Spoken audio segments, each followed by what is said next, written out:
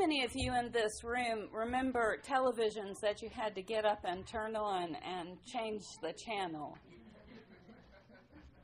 Anybody remember the fuzz on the screen that happened sometime? You'd really have to work the antenna, and work the little knobs on the bottom. I forget what they're called. We worked a little harder to tune in. Now what do? We just take the remote. We select. We go through the channels. I wonder what you've been listening to, tuning into, music-wise, or on television. What have you been watching? The Olympics. The Olympics, absolutely. I've been watching the Olympics, too. How many people have been watching Downton Abbey? Between the Olympics and Downton Abbey, I'm like going into withdrawal. It's really bad. I'll have to tune into a different channel this time. What will I do without wondering what's going to happen to Lady Edith, or wondering what sort of nastiness Thomas, the assistant butler, is going to get into? He's really quite slimy, as a character. So I've been enthralled in those things. And when I've been watching the Olympics, actually a sitcom this week, and I'm watching Downton Abbey, since I've been working on the 7 deadly sins, I've been thinking about how much envy is shown on television and sometimes in the Olympics. I was really sort of surprised. In the first season of Downton Abbey, you have Lady Edith, who works really hard to bring down the reputation of her prettier, more eligible sister.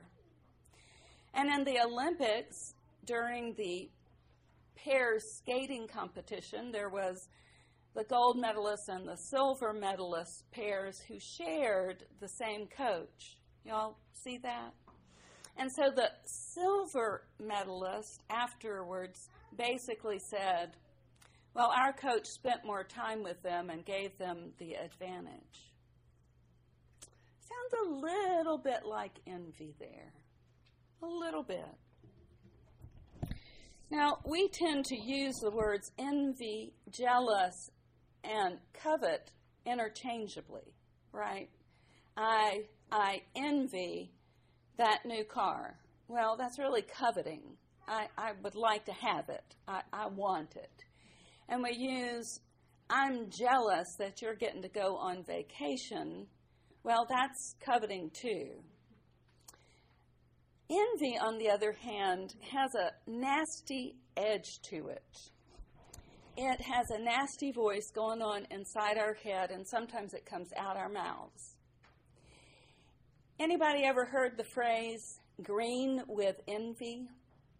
You'll know that phrase. In the Middle Ages, they would paint portraits of the different deadly sins and of the virtues.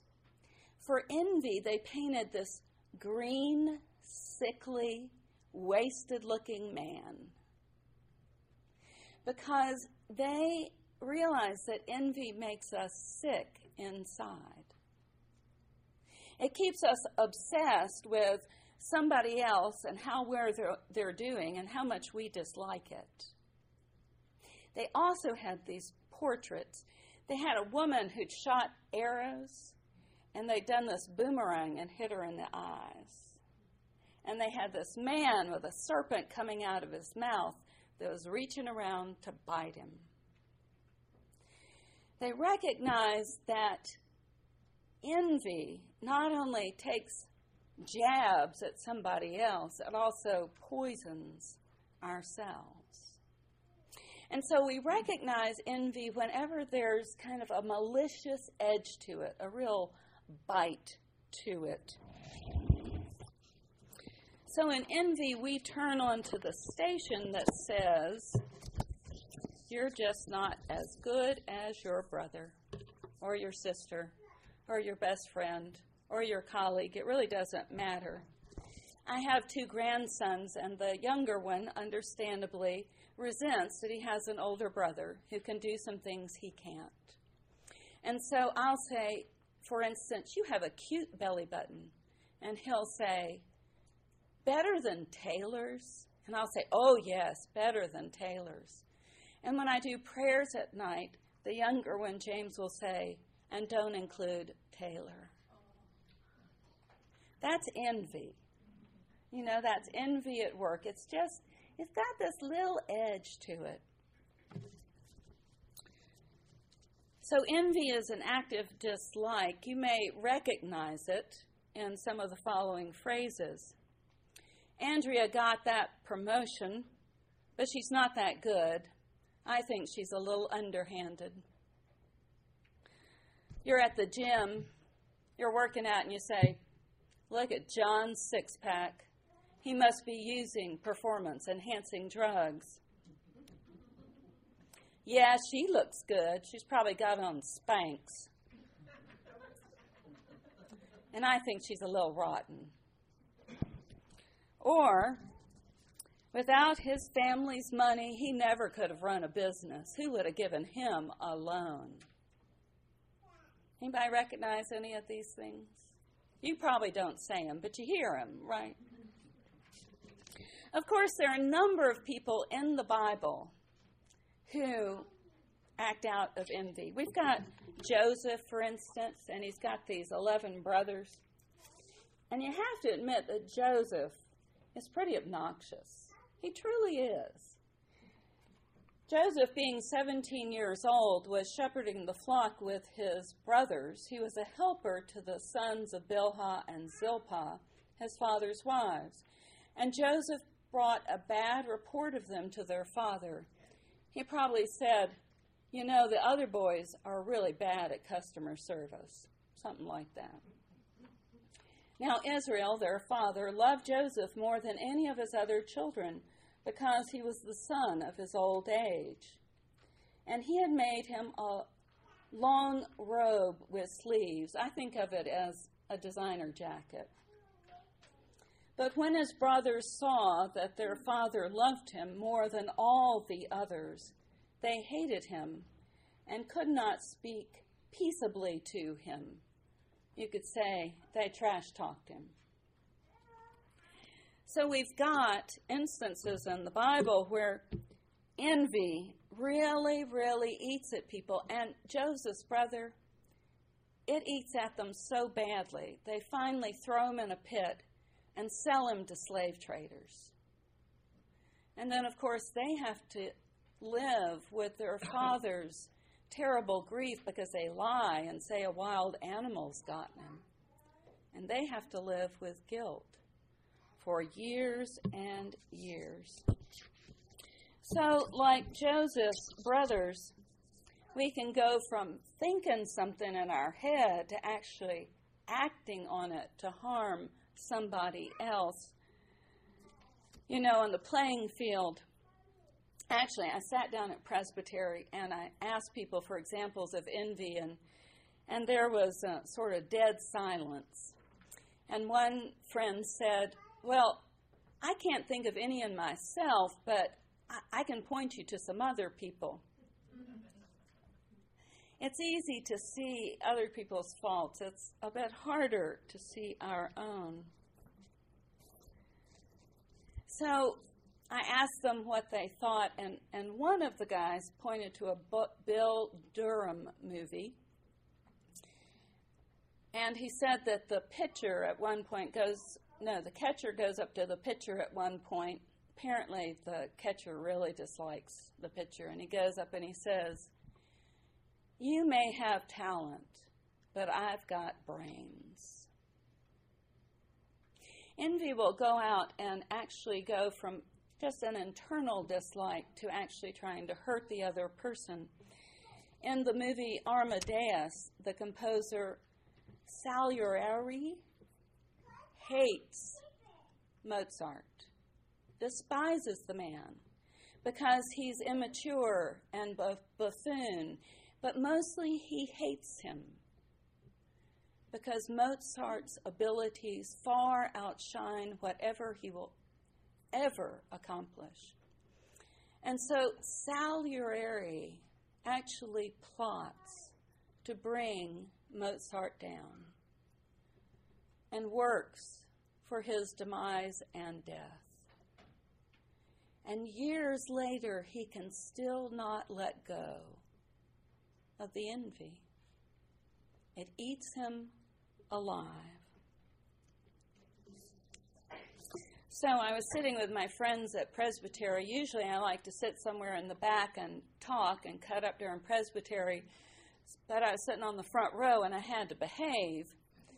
So I got with them at lunch and I said, what do you think? And there was kind of dead silence. But one of my friends came up afterwards and he said, you know, your question about an example of envy really, really made me think. And I thought about this really, really good friend. I love him. I respect him. I admire him. He works really hard. He has a fabulous salary. He has a really lovely family. And every week he goes snowboarding or skiing or off to the lake. And I give him a really hard time. I give him grief about his rather extravagant lifestyle. Well, I was thinking about your question and I realized I was envious. Thanks a lot.